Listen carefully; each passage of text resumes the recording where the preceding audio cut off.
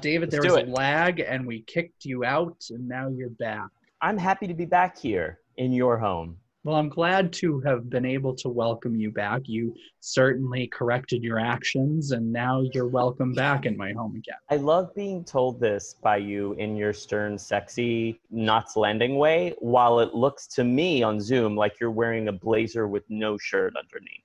Because essentially that's what I'm doing. Well, I have a tank top, but also I'm wearing my tuxedo jacket because today is a little fancy during this quarantine time. And by the way, guys, we're really hoping that you're all staying safe. You're staying healthy. Yeah. You are doing all the things that you're supposed to do. If your local governments are telling you that you can go back to getting a massage, please don't.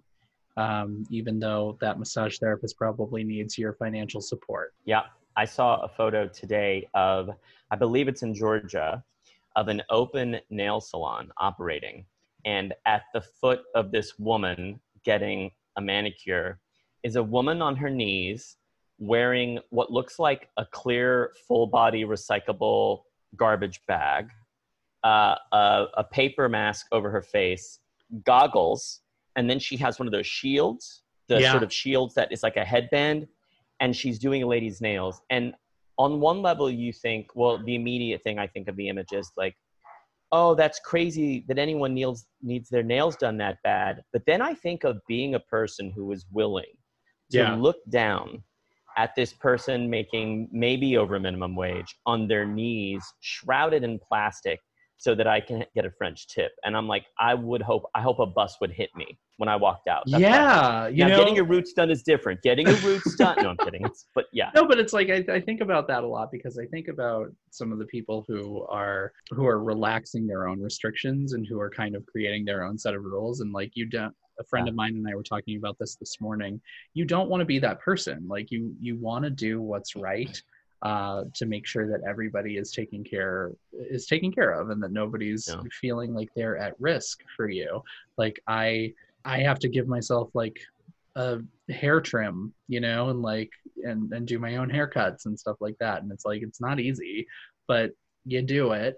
And that's a tiny, tiny sacrifice compared to what people in history have sacrificed in order to make everybody else safe and well. And that's this is our World War II. This is like, it's very different, but this is like, what are we going to do in order to help everybody else and make everybody feel safe? Well, it's interesting because it feels like really starting right before Trump's election, I feel like there were all these issues that rose up in the culture that were all about sort of forcing us all to contemplate the extent to which people don't regard a problem as necessary and necessary to like look at or observe if it doesn't affect them.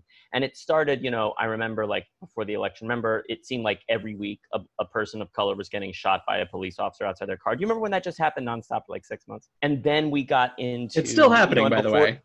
Oh, still happening, literally. Yeah. And then on top of that, we had queer issues, and then the trans rights movement really rose up in the culture. It was a thing. And I remember thinking like, oh my God, like it just seems like increasingly I get it. Like no one cares if they're not affected. And it almost seems like we finally arrived at this thing where it's like the powers that be were looking down at this sort of mechanism repeating, and they were like, I know, let's give them this. Yeah. Let's see if they care if they'll literally murder each other. That's... It turns out we kind of do.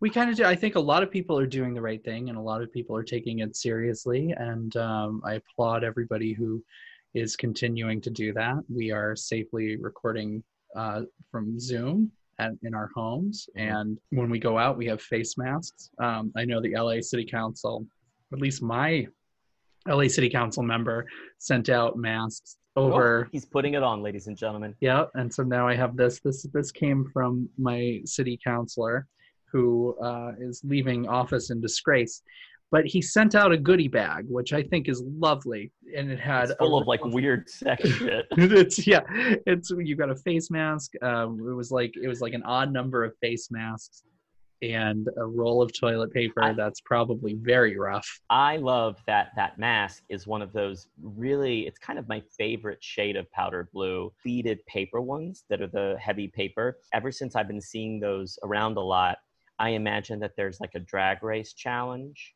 where the queens have to make like formal wear out of like items, I want to take and waste, because we need those masks now, those blue paper ones, cut them and line them up so that they become the pleats of like a formal shirt, like a prom shirt you'd wear under a jacket. Yeah. You know what I'm talking about? I do. Yeah. I do. I think you're getting into, so, all of this talk, listen, all of this talk about the seriousness of what's going on right now, plus formal wear, not today, and that kind of pleat, that kind of, well, we're not really doing formal wear today. We're not going to proms, but we decided to get into a frivolous and stupid program with our guests, and we're just thrilled because she's a favorite. We love having her, and we felt like we really just wanted to have some fun today. Not that we don't have fun with our other guests. I like that we've started very intense, and now we're moving on to, and just to be clear, before we introduce her, I want to say that in honor of the show we're talking about, we just talked about all that heavy shit. Jonathan is wearing a blazer, he says, with a tank top. I just can't see under it. I am wearing a kind of little like go-go boy tank top, but I felt bad because of our guest, so I put a red bow tie on. And our guest is wearing a tiara, a glittering sequin jacket, and she has been muted for our intro, just sort of letting us know she agrees or here's a thing. And it's like watching a beautiful silent film. Oh, yeah, but in color. Yes. Does that mean I can talk now? Yeah. I think so. Well, you're doing it whether we say you can or not. Please welcome back Linda Bailey Walsh. Hi. It's great to see you. Your room is the most... see people, isn't it? Your room is the most fabulous, like, is it a pistachio or is it kind of more of a lime sherbet? It's always hard to tell. Yeah, like a vermilion. Ooh. Wow. Yes. And then I have my Chinese screen, which if you go to the other side, it's black and it has like pearlized flowers embedded in it. Oh, this is my office. Do you turn it sometimes just to mix up the Sometimes room? I do, just to sort of shake things up. Yeah. You are every now and then. Usually when I'm procrastinating about writing, I start moving all the furniture. It's usually how that goes for me. I clean. Yeah. You are exactly. reminding me, I think it's the makeup and everything, but you're like a sister of Harriet Sansom Harris right now. If you know who that is, the actor Harriet Harris. I do. She's like in everything. I recently saw her in Hollywood. She was in Hollywood as Eleanor Roosevelt. Eleanor Roosevelt. Oh, well, that is just what every lady wants to be told. No, she is otherwise. The way you look today, you remind me of Eleanor Roosevelt. That is not what I said. She played Eleanor Roosevelt, and it is a hard sell to get any actor. Despite how wonderful Eleanor Roosevelt was, it is a hard sell to find an actress who will happily, with aplomb, play Eleanor Roosevelt because, the woman was lovely, but dear Lord. Yes, she was lovely, yes. And I actually was... I just realized she was Frasier's agent. That's yes, why she I love was. this actress. Yes. She was his bitchy... Was she English? No, but she has that transatlantic. Yeah, she has that non-regional, just like old-time steamship kind of voice because she's very old-time steamship. Yeah, like she's just anything goes. You understand? So which is a complete that's a complete I see I just looked her up. She reminds me a lot of Olivia Colman. She's like the American Olivia Colman, she's the regular in the upcoming, and I'm very excited about this, Ratchet, the TV show that's about Nurse Ratchet Harriet Harris's. Yeah. Well, that's interesting. Yeah, because that's a Ryan Murphy thing. And so she's kind of now entered the Ryan Murphy universe by playing Eleanor Roosevelt in Hollywood. And she did she did a great job. I think did you guys watch Hollywood? Yes. That's gonna be what I was gonna say at the end. You started it, David. I think we started it and we're like, no, but we have to watch another one. And then we were still like, no. And now we talk and we're like, we do have to watch another one. Yes. Linda, did you finish it? I did. What do you think of it as a whole? I think it was an ambitious idea that wasn't necessarily achieved the right way, gone about the right way, because there were actual, because, you know, the whole thing is like sort of retelling of the story, changing the narrative about Hollywood. Right. But it sort of ignores the people who actually did do that. Yeah. Yeah. Oh, yeah. Right. Like you're just 'cause- plowing over yeah. people who really were trailblazers to create your own alternate history. Yeah. I love a good alternate history. stylized. You know, I know it's actually stunning visually. Hey, boys. Yeah. I know, but Yeah, it's gorgeous. It's visually, gorgeous. But also, I love an alternate history. I love a what if story, and I think it teaches you, like, especially right now, what if people were bolder? You Right. should be bolder, because you will move. You will take heat for what you do, for your decisions, but you will also move things forward faster and do better by others if you make those bold decisions. So I think it taught us something. It has nothing to do with what we're talking about today. Yeah, Because it's kind of Quentin Tarantino-esque, right? Like, yeah, if you think of like I- Once Upon a Time in Hollywood, it's sort of I a love the way he did that in Once Upon a Time in Hollywood. I didn't expect to like that movie. That ended up really almost being my favorite of that whole season, which I didn't expect. And I know that we need to talk about the show at hand, but just before we do this, because I just gay gasped because I did have to look up Harriet Harris to realize who she is. yeah. But in looking up, She's a favorite. in looking up Ratched, the cast is Harriet Harris, who we've talked about, Sarah Paulson, Judy Davis, Cynthia Nixon, Amanda Plummer, Sharon Stone, and Rosanna Arquette. So I guess Cynthia Nixon isn't running for anything. What? Yeah, Yeah, she wanted maybe. to fix the MTA, but she Wow. needs a paycheck. Okay, so today we're going to talk about a program that, you know, we really wanted to keep up with the kids. You know, we wanted to keep up with like what the I was like, I want to be yeah, cutting edge. I want to be really contemporary. yeah. So Young ears. We need young ears. Yep. yeah, young ears. I wanted to help you guys with that, to bring in like more young listeners. Yeah. So we turned to PBS and we took a look at something that has been rebroadcast over the years, is usually carried by PBS affiliates in the middle of the country. I know that when I looked on YouTube to find some videos, all I could find was stuff from Oklahoma City, the PBS affiliate there. They really love this show. The program today, Linda, why don't you tell us? And it is a program. Yes, it is. It's very much a program. You would sit down to watch your program. Today we are going to talk about the Lawrence Welk Show. Yes. Which I'm sure there's young people just gasping, so excited to talk about this right now. Finally, someone's going to talk about it. Anybody putting who down their phones with their dating apps. Yeah. Well, anybody who watched Saturday Night Live in the past 10 years will know that Kristen Wiig played a tiny-handed, big four-headed singer from the Finger Lakes, and that was they were doing the Lawrence Welk Show. They had Fred Armisen playing Lawrence Welk, but oh my God, it was not far off from that. It really, really wasn't. Like, in researching this, I was kind of really blown away by how much they really hit it on the money with that parody. And that's the thing about the show, is it's so completely opposite from anything that we think of as entertainment right now. Like, in that it's just simple and pure. There was no ulterior motives. There was no, and we should say, so it was a big band show. Yeah, it basically was a big band leader. Yeah, and it was on in the 60s and 70s. It actually started in the 50s. Oh, yeah, in Los Angeles, I read. On KTLA. It was a KTLA show. Ooh. So he was actually, a little background about him, because I love this, because he was born in 1903. And he, because he was famously known for having this odd accent.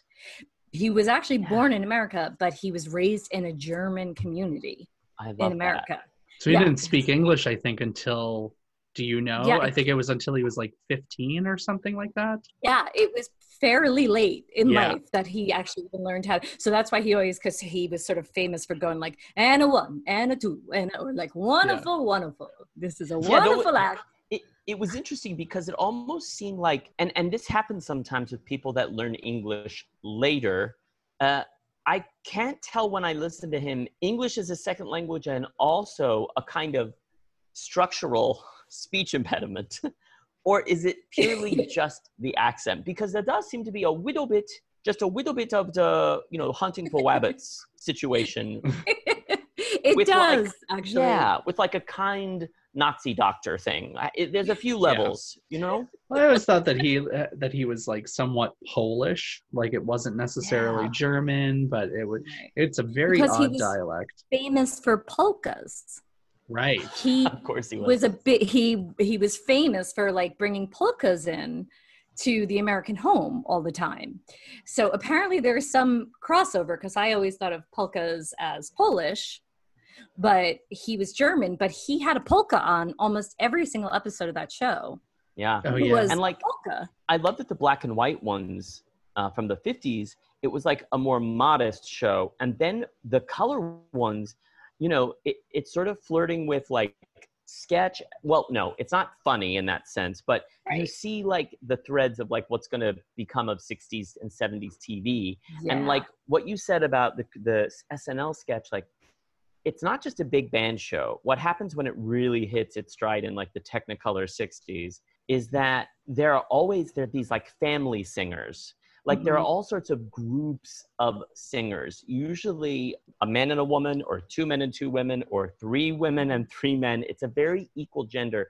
And it all comes off as like this kind of weird religious family that raises their children in a basement and then releases them to do this thing in like matching clothing. It's the sort of thing that I imagine if you were alive then was charming. But now, knowing what we know when you watch it, it has that lacquer of what's happening. Can you imagine being like at a dinner or something and you realize that you're at a family like at the home of a family that's like a Lawrence Welk family, and they like just do you want to meet our children? Yeah, let's sing a little Lawrence Carpenters. Welk gets to sleep with all of your wives. Lawrence Welk will sleep with all of your wives, and then you'll be part of the family. Poor Lawrence. It's all very it's a very Pollyanna Midsommar kind of thing. Like it feels, it's too bright and white and blonde to be safe to go in the water. Yes. That's all I'm saying. Yeah. Especially when you look But it is funny.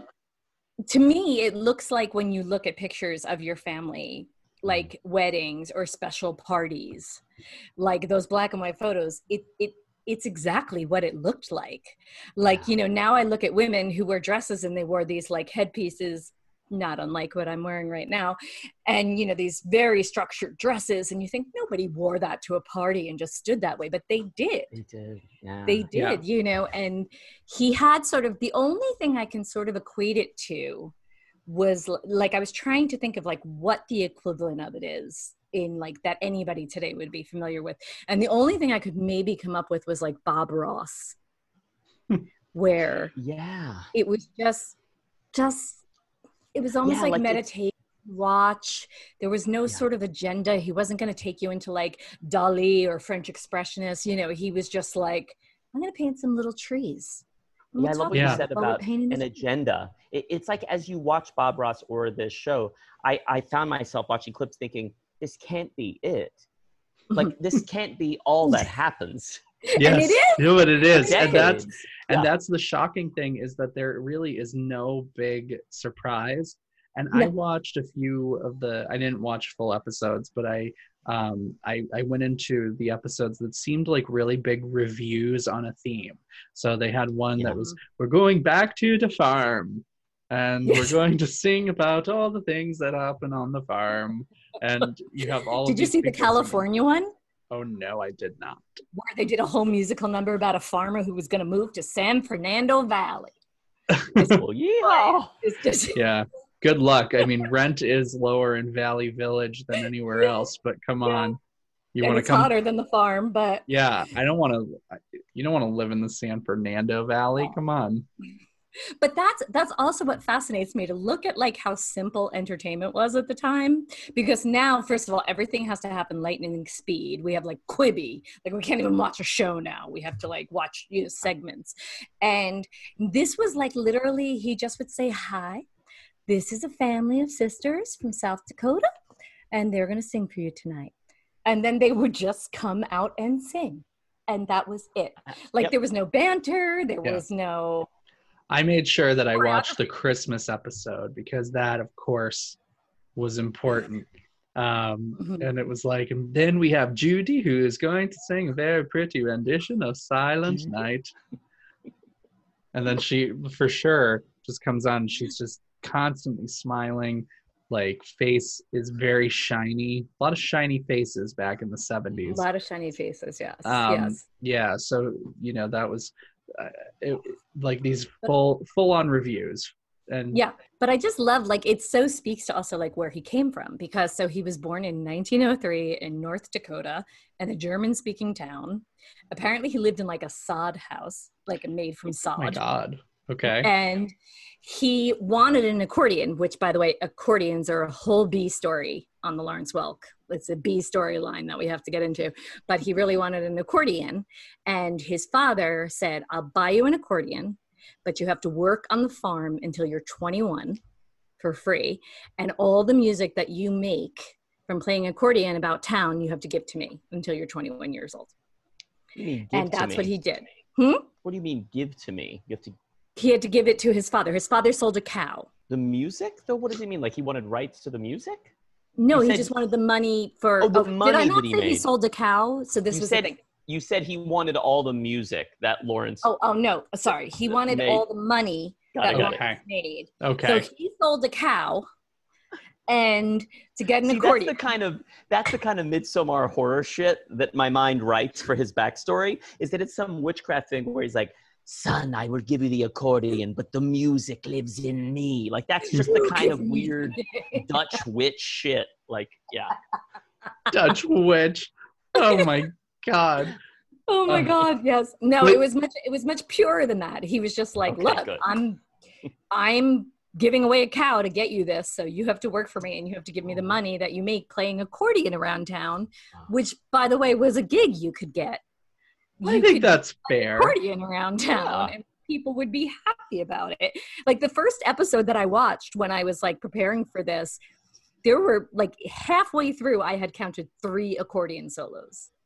Like, one was an entire accordion song, like entirely done, and the other 2 just heavily featured accordion solos. Meanwhile, I don't think I've seen an accordion in like 18 years. I know. Well, it makes me think of like the Mad Men episode. Did you ever see the Mad Men episode where Joan like whips out an accordion and plays?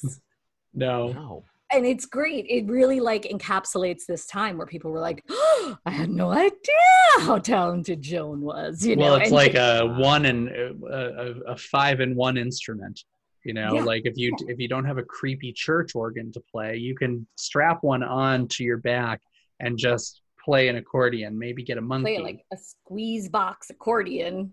Yes. Which it must have been really hard because they played like both sides of it, right? And they would squeeze it. I'm acting this out, which people aren't going to be able to see, but I mean, you're moving your arms, you're squeezing. You're moving your arms. You're putting air into it. You have. I was going to say, you had to like, did you have to blow in it too? No. No, I don't think you did, but you had a keyboard on one side and the other one, I forget what the other side is. So you're compressing in and out with the other side. So it's like a horn in that sense, or like a trombone. But I also think that it's not just as simple as the other side mashing close and open. You can also tilt the panel on the other side so that if you're closing or opening it with the top part aimed in or the bottom part aimed in, it does different things. It's like half notes or something. I wish Katie, do y'all remember, well, Jonathan, you know Katie. You know Katie from Reformed Whores? No, I don't. Reformed Whores, they're the accordion country girl kind of comedy duo. I don't know They did a lot of storytelling stuff in New York. No.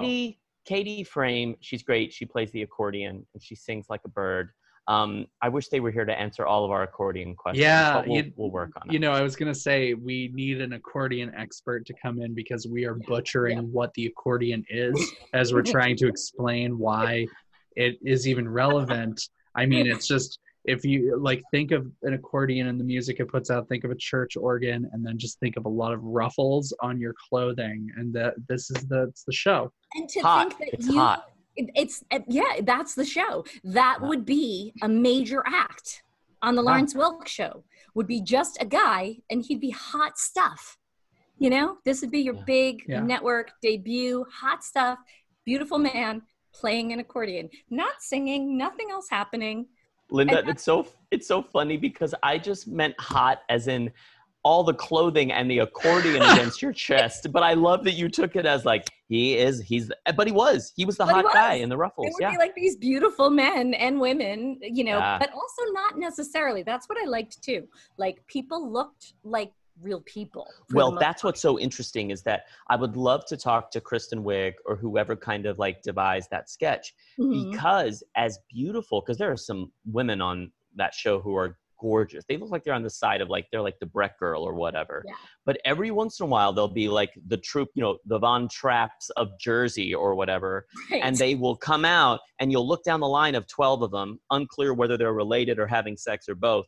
And then all of a sudden you'll be looking down the domino line of them and be like, oh, her eye is in a different place on one side. Just something a little off, like not like the full forehead, tiny hand. But I wonder if whoever wrote that, or Kristen Wiig, you know, they must have like loved that show, didn't get that idea of like the one that was like, she'll just lip sync and stand further back, you know. They're all sisters of God, and therefore... And he did call it his musical family. He said everyone there was his musical family. And he had a strict moral code. Like one of his main... Because, so much to talk about. But also, it was called Champagne Music. Mm-hmm. The show was... So when the show came on, it was champagne time. And it was called Champagne Music because that, like early on, someone in Philadelphia said, you know, listening to Lawrence Welk music is like drinking champagne. So it became light and bubbly, all the bubbles. Light and bubbly, and that's all. Bubbles were a theme, right? Mm-hmm. So when the show started, you would see like a curtain, and you would see bubbles float by, and that was the beginning of the program. Faces would appear in the bubbles. Yes. Yep. And he would sometimes say "tiny bubbles." He actually sang a song, I think, called "Tiny Bubbles." Early on, he sang "Tiny Bubbles." Yes. You know, tiny bubbles. And the other thing we haven't, like, if you hadn't ever seen the show, you might still be thinking of Lawrence Welk as just the producer and someone who occasionally plays accordion. The kingmaker. The fascinating thing about this time and how he was famous is that he was the conductor. Like, that's what he did on the show is he stood there and I want to say in finger quotes conducted. I do believe he was conducting, but he was sort of just, I don't know enough about conducting to know, but it looked very like, archaic. Like it looked like he was kind of he always seemed to like walk away. He'd go like a 1 and a 2 and he'd do the hand things as if, you know, I could pretend I'm conducting right now. Like he'd go a 1 and a 2 and then he'd sort of walk away. And it was amazing. I mean that was the last time in our history probably that someone could carry on their name, brand, and host a show that was just a sort of present conductor. You know what I mean? Like, can you imagine now, like, have you heard of this great new show, The Star of It? It's just the conductor. It's just a guy and he conducts music and people just play music and sometimes they dance. Charming. Yeah, it's charming. I mean, it's perfect for grandmas. What was his first band name? Hotsy Totsy Boys. Oh my God. But did he play accordion in it? Did he sing? No, he was the conductor. He was like the musical director that's a real thing. Of the Hotsy Totsy Boys, which just kills me because I know, I don't know. Well, one of the things, like racist jokes my father would tell. One of the things that I thought about when I was thinking about Lawrence Welk was, we need some, and I said this to David, like we need some Ray Conniff singer energy going on. But that was, he was almost like a competitor to Lawrence Welk, Ray Conniff, because he was also a band leader who had this like wholesome, toothy smiled like singer troupe behind him, you know, and so it was a variation on that theme. I thought for sure the Ray Conniff singers were on Lawrence Welk, totally different thing. Lawrence Welk. It was the Lennon sisters. The Lennon sisters were, Lennon sisters, which I actually like queued up almost a little audio. I don't know if it will work if I put my microphone by it. Okay. But like I just like this was the Lennon sisters. This was their sound that they would just come on, and it's kind of amazing. I hope it works. Let's see. May you always walk in the sunshine, slumber warm when night winds blow. Like, isn't that just Valium? It Isn't is, that but a- also I feel like I'm gonna be stabbed. Like I feel like if that's playing at night, my window's open, the curtains just blowing in the breeze. I feel like I'm doing my makeup. I'm and, trying to like, hard sell the purity of this time, and you guys both keep going to like murder and horror and people killing. Yeah, because it Well- can't be that simple. There always has to be a little bit of murder. Yeah, but Well, you know I mean, what? He what? knocked out.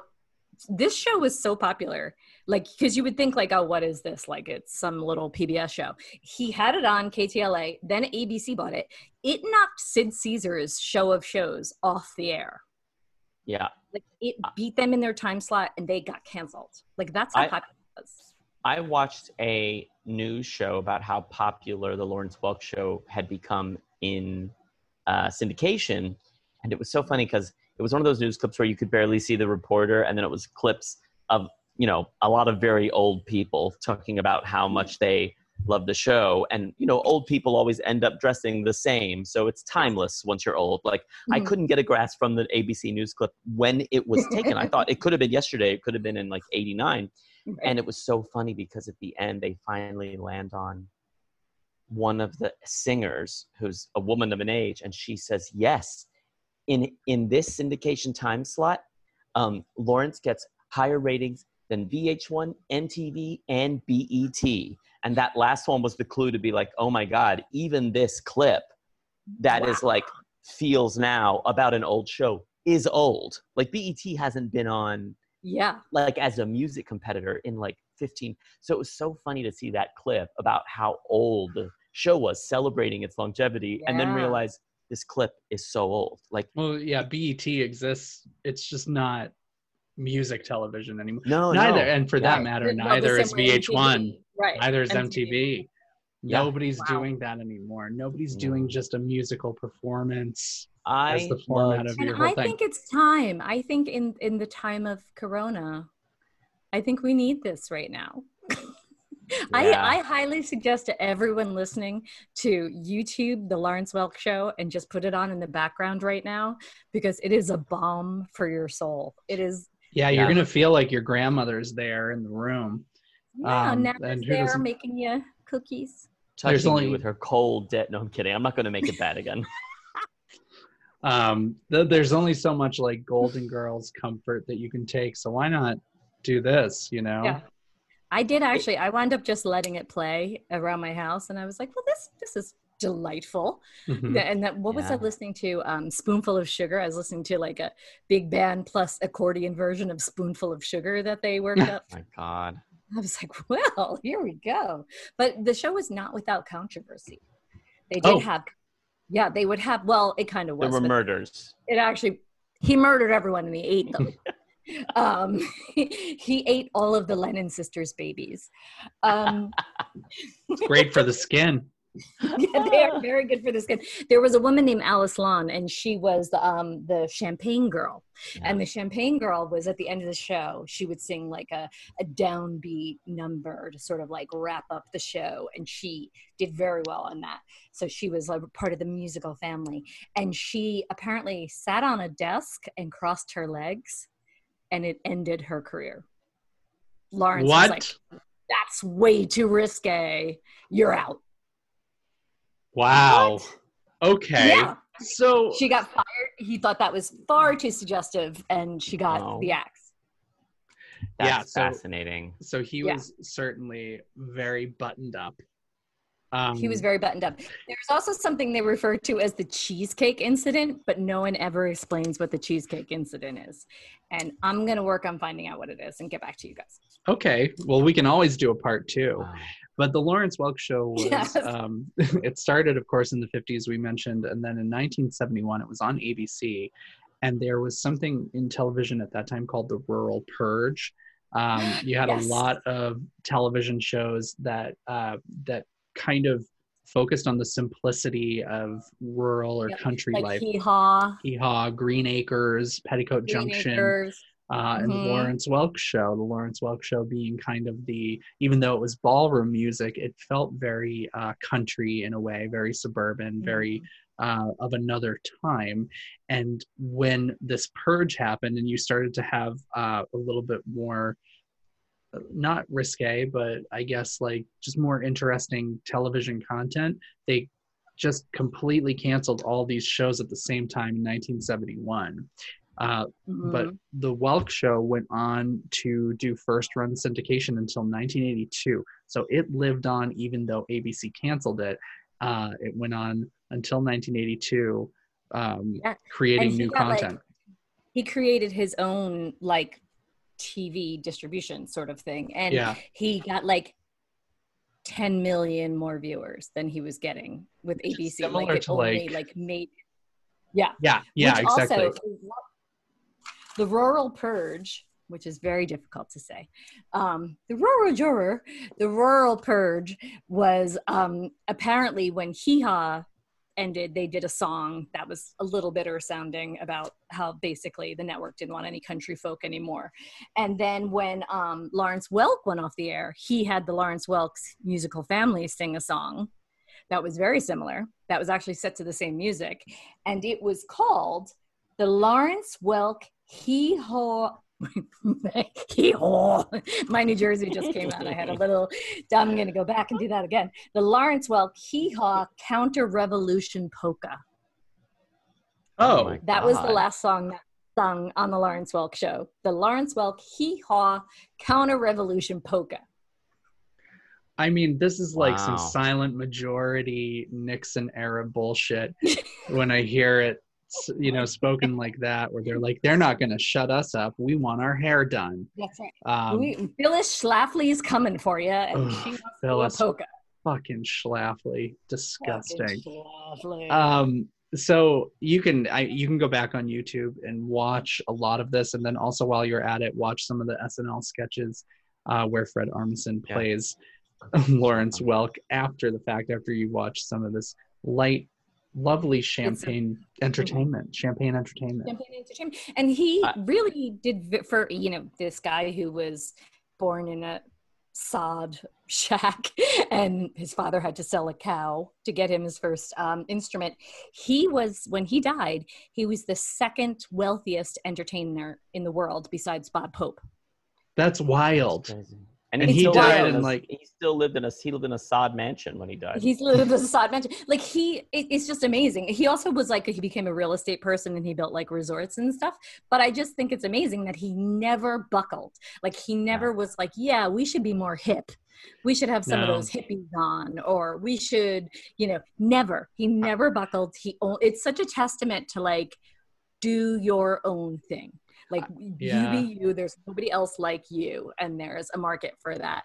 Yeah, he was filthy stinking rich when he died. He bought all the sod huts. I think that the city of Branson, Missouri was like made for him. I don't think that he had a presence there, but like that kind of wholesome Americana in music kind of place was just made for him. So, and he died in the 90s, I think. Yeah, I think in 92. Yeah, R.I.P. Lawrence Welk. Thanks for the champagne and the memories. Thanks for the champagne memories. It's so funny, Linda, that you were telling me that like you and Jonathan are making it dark, and it's funny because you were saying that, and I just pulled up the internet because I wanted to look up Alice Lung, and when you Google her, the first thing that comes up is this story.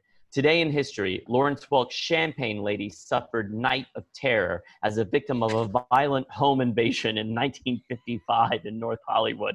That's the first thing. So look, you can say that I'm dark-minded, but there's some shit happening. Well, that's cosmic. Oh my God. And it happened today? Like today in history? No, it's just the story that comes up. Oh my gosh. First. Oh, I thought that you were going to say like this. No, sorry. No, it happened in June. It's still okay. Fine. It's dark. It's demonic. It's midsummer.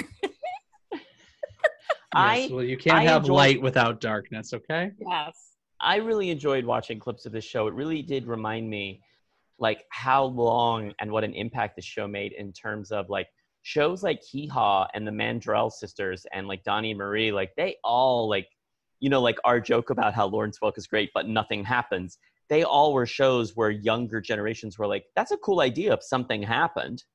Like, what did that show look like? And then they made them. Hundreds of them. Yeah. Variety shows. Yeah. Because, you know, you think about it, like you think about even when like MTV first happened, everybody was doing the most, one of the Lennon scissors just came from the grave. Get them out of my house. I have to go sage my house now, BRB. But, you know, like MTV, when music videos first came out, it was like insane. They just threw anything in there. And then people made it into this art form, and then it became movies, and then they stopped making videos. But, you know, this was like the beginning of television. And they were just like, hey, let's have a party on TV. Like he would invite you to dance. Yeah, and you could dance in your living rooms. And you dance in your living room in a chiffon dress. Chiffon, tulle, very chiffon. flowy. We do need a little bit of that right now. So thank you for bringing that. I encourage people to check this out because words can't express the simplicity of it. Like the pure, it's just simple. There's and let's get back to basics. Come on. Get back to basics. Well, we already talked about what we're watching to wrap up our episode. You know, we all watched Hollywood. Right. But what I really am loving right now is Mrs. America. Me too. I'm obsessed with Mrs. It's America. hard. It's harder to watch than I thought it was going to be. And I mean that in like I think it's doing the job, but like it makes me like I'm in a phase now where if someone comes to me, I did it to a friend today who I really love, right when we got on the phone. She just kind of railed into like some shit that's going on. And I just said, that's all terrible. I just meditated. What are you going to have for lunch? Like, I just need to get, it's not that I don't have my pocket of news reading, watching everything crumble, but I can't do it all the time. And Mrs. America really like, I don't know if it's just now or not, but it's so beautifully acted, beautifully directed, and it's so complex. I feel for every woman on that show, even Phyllis Shapley, but I also want her to take a long, hard fall down a flight of stairs soon. Yeah, and drink some bleach. Some bleach. Yeah. But it is like, and for me, like I the first episode there, it ends with there's like just they're hanging around drinking, but it's like Shirley Chisholm and Gloria Steinem and Betty Friedan and like all these, and it like actually made me like lightheaded. Like I got like a little giddy at the idea of like these women just sat around and smoked and talked to each other in a room. Like, but then they also have no idea what's coming. And I think that's the heartbreaking part is watching. I mean, and I guess that's any generation that, well, I was about to say lived through it. Jesus, I wasn't quite around yet. Not quite there. Yes, no. But that's the thing too. It makes those people real for us. The people who didn't live through it, which, you know, a lot of people did not live through it. You know, I remember hearing about them, but it was almost folklore. Like it was almost, you know, Harriet Tubman stuff. I love, like, I'm a big history nerd, so for me, that show is, I love it. Like, it's made for me. But you do realize, like, what's coming. And the episode that I just watched this week, they talk about Reagan, and they're like, well, he's a nut, and like all of the Reagan people are nuts. They're not, like, don't pay attention to them. And it's like the Reagan Revolution is the thing that just like killed so much progress in this country. And Ronald Reagan, this is the hill I will die on. Ronald Reagan is a fucking nightmare, and like he was just one of the worst things to happen to this country. And how Phyllis Schlafly brought in like you know, anti-abortion people and anti-gay people, just because it helped her numbers, keep up her mailing list. Like that, it really had nothing to do with the original mission, and you know. Yep, exactly. It has to do with numbers and power. And when you get that power, just how important you are to yourself. Go fuck yourself, Phyllis. She's dead. Go fuck yourself, Phyllis. You just, when you get the power, you just hire the people to let Flint off the hook. Oh. We're recording this on that day. I still can't believe that happened, but I can. Yeah, exactly. So, so sorry. I didn't mean to bring it down. Wow, tiny bubbles. Tiny bubbles. Champagne. Yeah, go watch some Lawrence Welk. Linda, it was great having you. I'm drinking midday because I had to open the bottle to have my cinematic in the beginning. So also, what's anybody else doing? Time is a construct. Time's a construct, Yeah. and all I have to do is make it to my living room. So Great. I know. This has been so fun having you on the show. I miss you in real life. I love you on the screen. That sounds weird, but you know what I mean. I like it. It sounds good. It sounds like I'm a film star. Yeah, not a Pornhub star. Yeah. No, Totally. no, I am definitely not. I like you on the screen. I like you on the screen, little girl. Well, thank you, guys. Where can we find you? What are you doing? What do you want people to know about you?